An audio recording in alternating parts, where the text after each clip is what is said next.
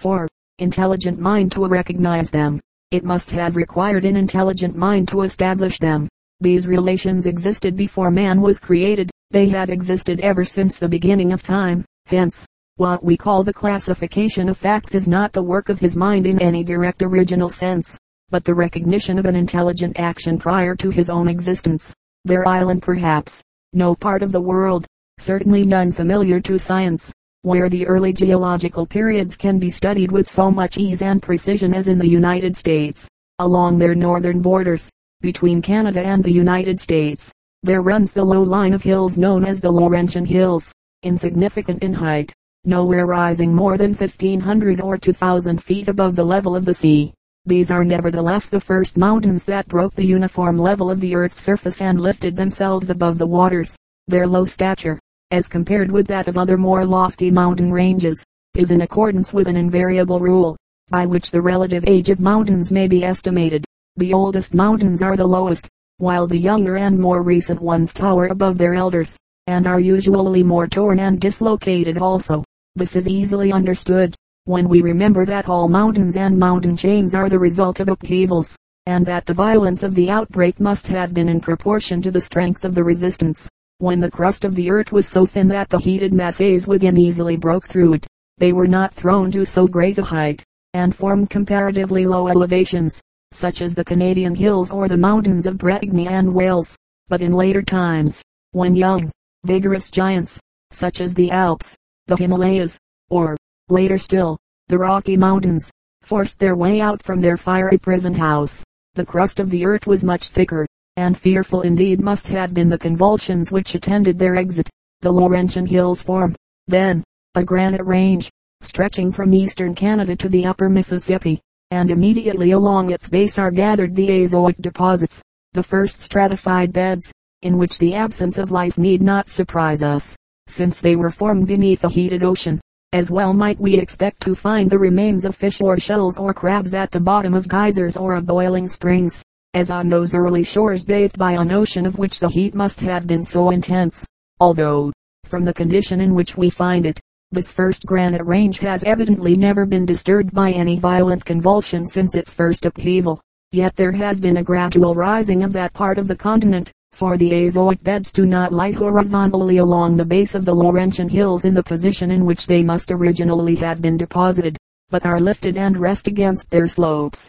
They have been more or less dislocated in this process, and are greatly metamorphized by the intense heat to which they must have been exposed. Indeed, all the oldest stratified rocks have been baked by the prolonged action of heat.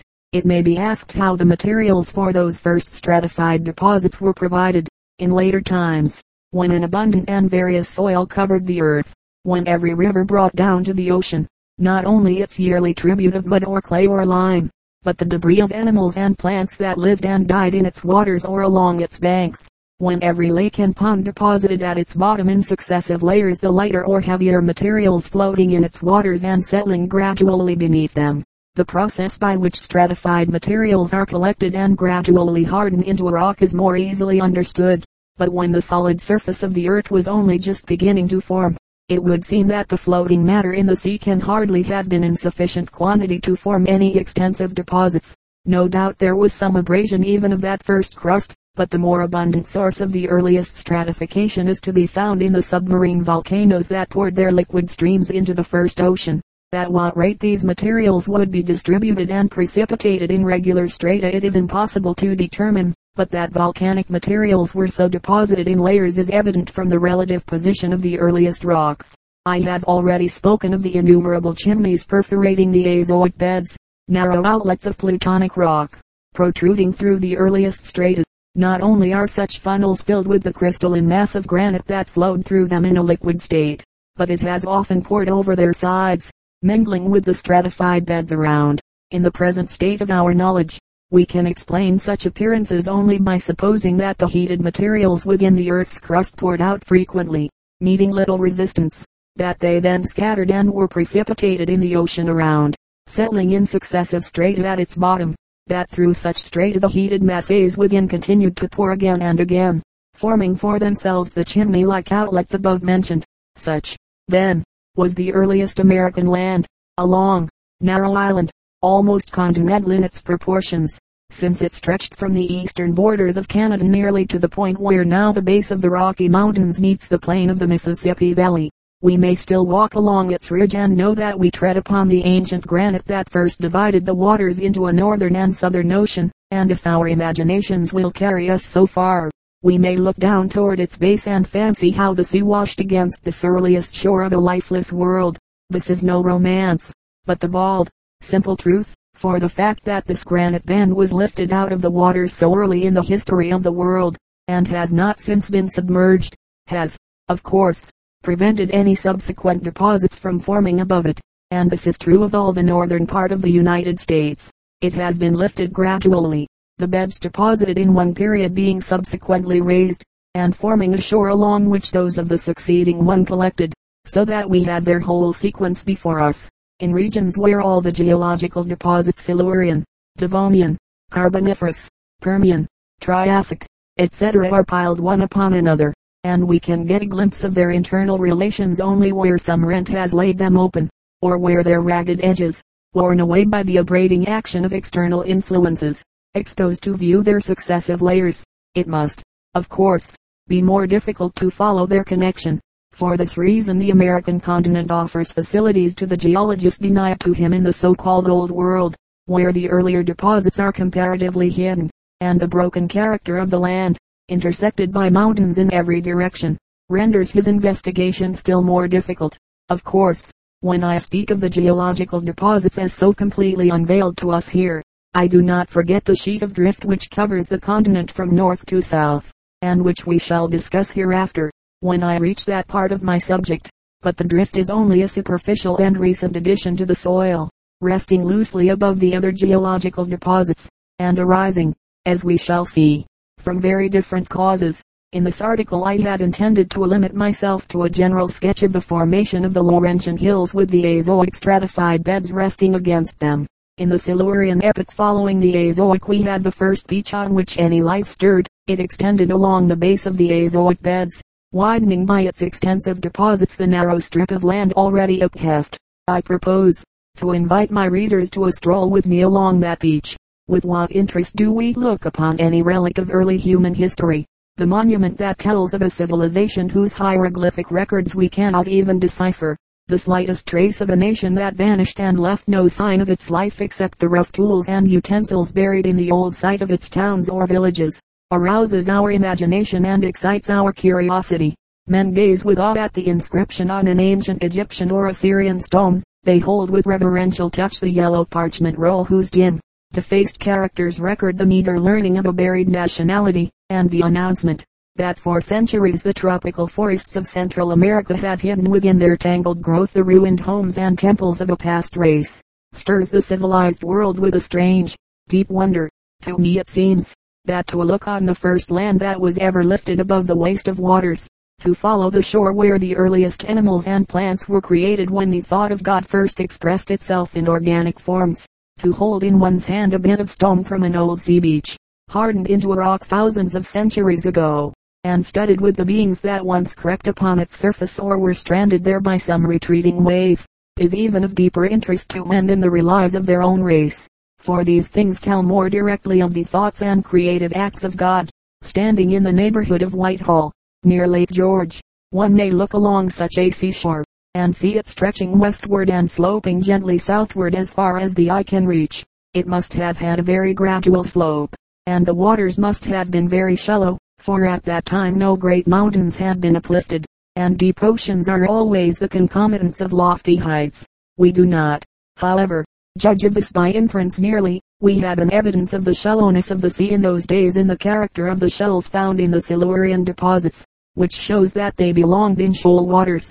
Indeed, the fossil remains of all times tell us almost as much of the physical condition of the world at different epochs as they do of its animal and vegetable population. When Robinson Crusoe first caught sight of the footprint on the sand, he saw in it more than the mere footprint, for it spoke to him of the presence of men on his desert island.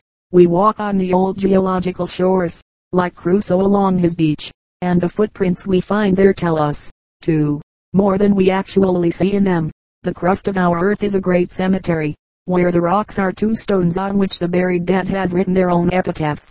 They tell us not only who they were and when and where they lived, but much also of the circumstances under which they lived. We ascertain the prevalence of certain physical conditions at special epochs by the presence of animals and plants whose existence and maintenance required such a state of things, more than by any positive knowledge respecting it. Where we find the remains of quadrupeds corresponding to our ruminating animals, we infer not only land, but grassy meadows also, and in extensive vegetation, where we find none but marine animals. We know the ocean must have covered the earth. The remains of large reptiles, representing, though in gigantic size, the half-aquatic, half-terrestrial reptiles of our own period, indicate to us the existence of spreading marshes still soaked by the retreating waters, while the traces of such animals as live now in sand and shoal waters, or in mud, speak to us of shelving sandy beaches and of mud flats. The eye of the trilobite tells us that the sun shone on the old beach where he lived, for there is nothing in nature without a purpose, and when so complicated an organ was made to receive the light, there must have been light to enter it. The immense vegetable deposits in the Carboniferous period announce the introduction of an extensive terrestrial vegetation, and the impressions left by the wood and leaves of the trees show that these first forests must have grown in a damp soil and a moist atmosphere. In short, all the remains of animals and plants hidden in the rocks have something to tell of the climatic conditions and the general circumstances under which they lived, and the study of fossils is to the naturalist a thermometer by which he reads the variations of temperature in past times, a plummet by which he sounds the depths of the ancient oceans, a register, in fact, of all the important physical changes the earth has undergone. But although the animals of the early geological deposits indicate shallow seas by their similarity to our shoal water animals, it must not be supposed that they are by any means the same. On the contrary, the old shells, crustacea, corals, etc. represent types which have existed in all times with the same essential structural elements, but under different specific forms in the several geological periods. And here it may not be amiss to say something of what are called by naturalists representative types. The statement that different sets of animals and plants have characterized the successive epochs is often understood as indicating a difference of another kind than that which distinguishes animals now living in different parts of the world. This is a mistake. There are so-called representative types all over the globe, united to each other by structural relations and separated by specific differences of the same kind as those that unite and separate animals of different geological periods. Take, for instance, mud flats or sandy shores in the same latitudes of Europe and America. We find living on each, animals of the same structural character and of the same general appearance, but with certain specific differences, as of color, size, external appendages, etc. They represent each other on the two continents. The American wolves, foxes, bears, rabbits, are not the same as the European, but those of one continent are as true to their respective types as those of the other. Under a somewhat different aspect they represent the same groups of animals, in certain latitudes, or under conditions of nearer proximity. These differences may be less marked. It is well known that there is a great monotony of type, not only among animals and plants, but in the human races also. Throughout the Arctic regions, and some animals characteristic of the high north reappear under such identical forms in the neighborhood of the snowfields in lofty mountains, that to trace the difference between the ptarmigans, rabbits, and other gnawing animals of the Alps, for instance, and those of the Arctics, is among the most difficult problems of modern science, and so it is also with the animated world of past ages. In similar deposits of sand, mud, or lime, in adjoining regions of the same geological age, identical remains of animals and plants may be found, while at greater distances, but under similar circumstances, representative species may occur. In very remote regions, however, whether the circumstances be similar or dissimilar, the general aspect of the organic world differs greatly. Remoteness in space being thus in some measure an indication of the degree of affinity between different faunae. In deposits of different geological periods immediately following each other, we sometimes find remains of animals and plants so closely allied to those of earlier or later periods that at first sight the specific differences are hardly discernible. The difficulty of solving these questions, and of appreciating correctly the differences and similarities between such closely allied organisms, explains the antagonistic views of many naturalists respecting the range of existence of animals. during longer or shorter geological periods, and the superficial way in which discussions concerning the transition of species are carried on, is mainly owing to an ignorance of the conditions above alluded to. My own personal observation and experience in these matters have led me to the conviction that every geological period has had its own representatives, and that no single species has been repeated in successive ages. The laws regulating the geographical distribution of animals, and their combination into distinct zoological provinces called faunae, with definite limits, are very imperfectly understood as yet, but so closely are all things linked together from the beginning that I am convinced we shall never find the clue to their meaning till we carry on our investigations in the past and the present simultaneously. The same principle according to which animal and vegetable life is distributed over the surface of the earth now, prevailed in the earliest geological periods. The geological deposits of all times have had their characteristic faunae under various zones, their zoological provinces presenting special combinations of animal and vegetable life over certain regions, and their representative types reproducing in different countries, but under similar latitudes, the same groups with specific differences. Of course, the nearer we approach the beginning of organic life, the less marked do we find the differences to be, and for a very obvious reason. The inequalities of the earth's surface, her mountain barriers protecting whole continents from the arctic winds, her open plains exposing others to the full force of the polar blasts, her snug valleys and her lofty heights, her tablelands and rolling prairies, her river systems and her dry deserts, her cold ocean currents pouring down from the high north on some of her shores, while warm ones from tropical seas carry their softer influence to others. In short, all the contrasts in the external configuration of the globe, with the physical conditions attendant upon them, are naturally accompanied by a corresponding variety in animal and vegetable life.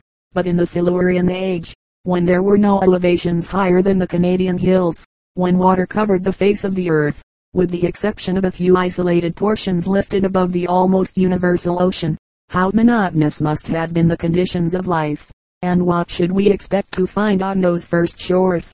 If we are walking on a sea beach today, we do not look for animals that haunt the forests or roam over the open plains, or for those that live in sheltered valleys or in inland regions or on mountain heights.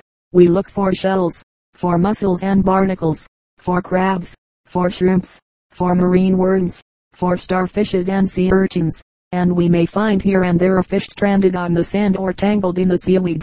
The geologist cannot find his way back in the record of the Great Stone Book to the far-off day when life began. The various changes that come over rocks from the action of heat, of water, and of pressure, had slowly modified these ancient beds, so that they no longer preserve the frames of the animals that were buried in them. These old rocks, which are so changed that we cannot any longer make sure that any animals lived in them, are called the Archean, which is Greek for ancient. They were probably mud and sand and limestone when first made, but they have been changed to mica schists, gneiss, granite, marble, and other crystalline rocks. When any rock becomes crystalline, the fossils dissolve and disappear, as coins lose their stamp and form when they are melted in the jeweler's gold pot. These ancient rocks that lie deepest in the earth are very thick, and must have taken a great time in building. Great continents must have been worn down by rain and waves in order to supply the waste out of which they were made.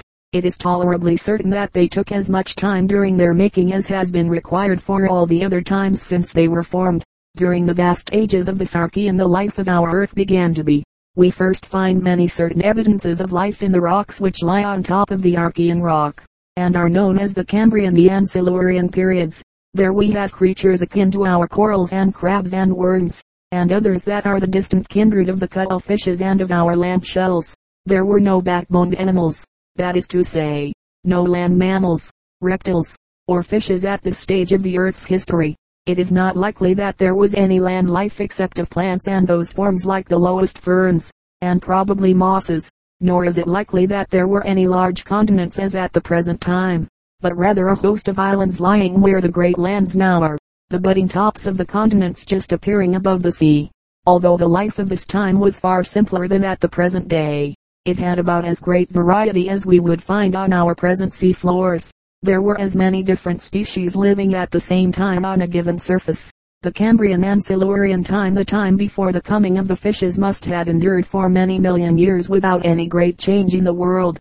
Hosts of species lived and died. Half a dozen times or more the life of the earth was greatly changed. New species came much like those that had gone before, and only a little gain here and there was perceptible at any time. Still, at the end of the Silurian, the life of the world had climbed some steps higher in structure and in intelligence. The next set of periods is known as the Devonian. It is marked by the rapid extension of the fishes, for, although the fishes began in the uppermost Silurian, they first became abundant in this time. These, the first strong-jawed tyrants of the sea, came all at once, like a rush of the old Norman pirates into the peaceful seas of Great Britain. They made a lively time among the sluggish beings of that olden sea. Creatures that were able to meet feebler enemies were swept away or compelled to undergo great changes, and all the life of the ocean seems to have a spur given to it by these quicker formed and quicker willed animals. In the Devonian section of our rocks we have proofs that the lands were extensively covered with forests of low fern trees, and we find the first trace of air-breathing animals in certain insects akin to our dragonflies. In the stage of the earth's history the fishes grew constantly more plentiful, and the seas had a great abundance of corals and crinoids. Except for the fishes, there were no very great changes in the character of the life from that which existed in the earlier time of the Cambrian and Silurian. The animals are constantly changing, but the general nature of the life remains the same as in the earlier time. In the Carboniferous or coal-bearing age, we have the second great change in the character of the life on the earth.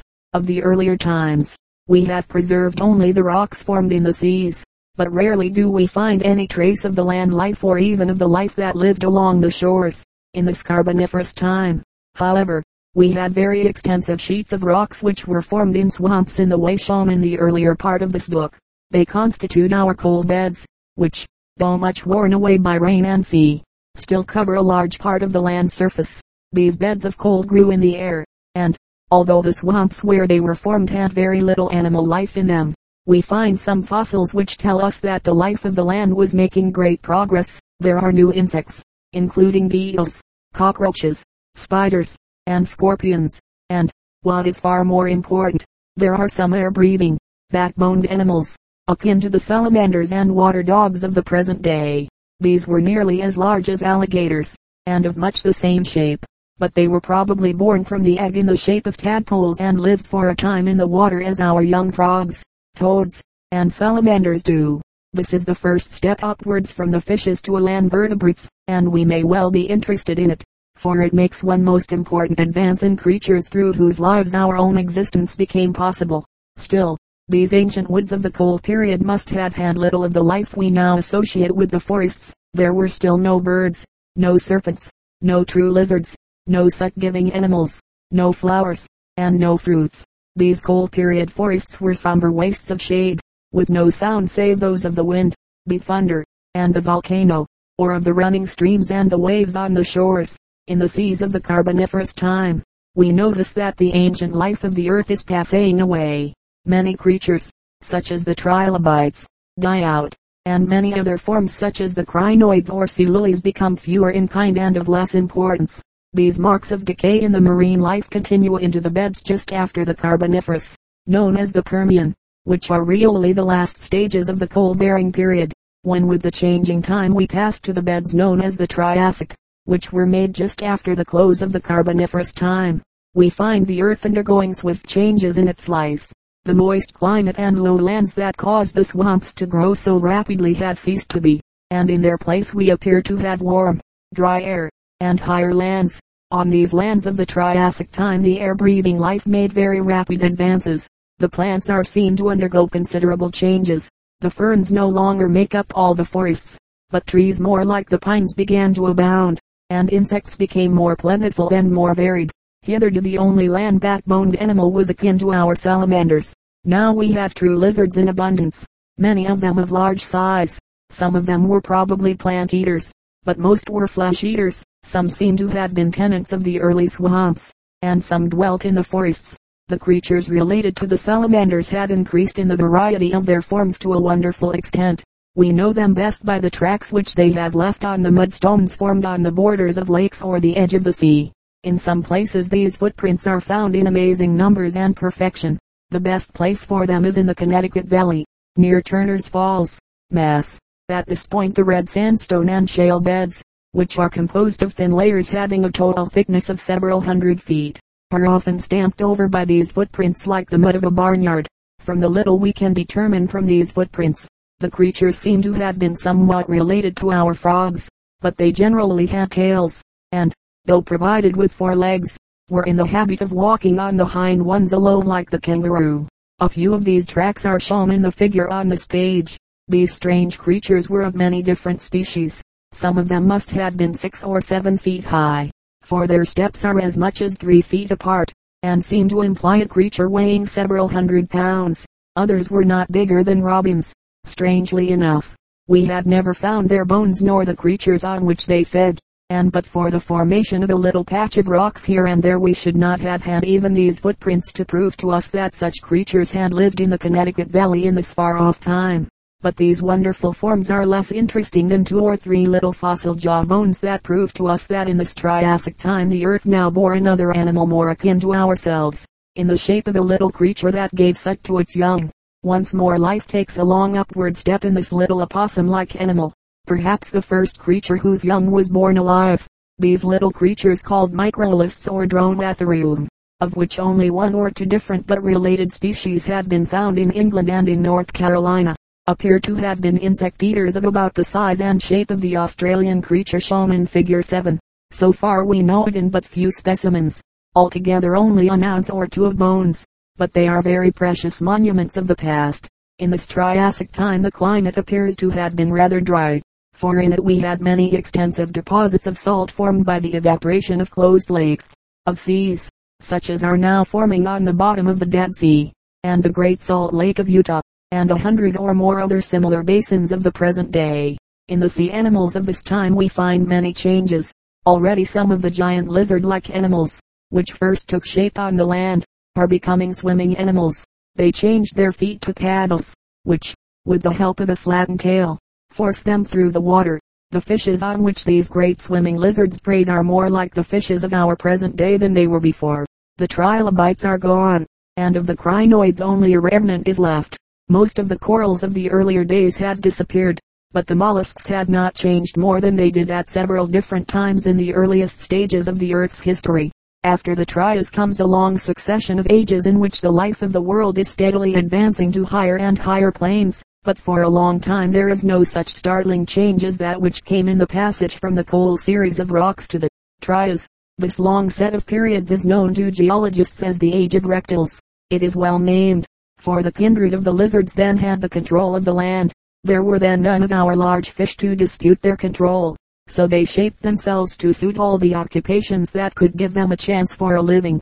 Some remained beasts of prey like our alligators, but grew to a larger size. Some took to eating the plants, and came to walk on their 4 legs as our ordinary beasts do, no longer dragging themselves on their bellies as do the lizard and alligator, their lower kindred. Others became flying creatures like our bats, only vastly larger, often with a spread of wing of 15 or 20 feet. Yet others, even as strangely shaped, dwelt with the sharks in the sea. In this time of the earth's history we had the first bird-like forms. They were feathered creatures, with bills carrying true teeth, and with strong wings, but they were reptiles in many features, having long, pointed tails such as none of our existing birds have. They show us that the birds are the descendants of reptiles, coming off from them as a branch does from the parent tree. The tortoises began in the series of rocks. At first they are marine or swimming forms, the box turtles coming later. Here to begin many of the higher insects. Creatures like moths and bees appear, and the forests are enlivened with all the important kinds of insects, though the species were very different from those now living. In the Age of Reptiles the plants had made a considerable advance. Palms are plenty, forms akin to our pines and firs abound, and the old flowerless group of ferns begins to shrink in size, and no longer spreads its feathery foliage over all the land as before. Still there were none of our common broad-leaved trees. The world had not yet known the oaks, birches, maples, or any of our hardwood trees that lose their leaves in autumn, nor were the flowering plants, those with gay blossoms, yet on the earth. The woods and fields were doubtless fresh and green, but they wanted the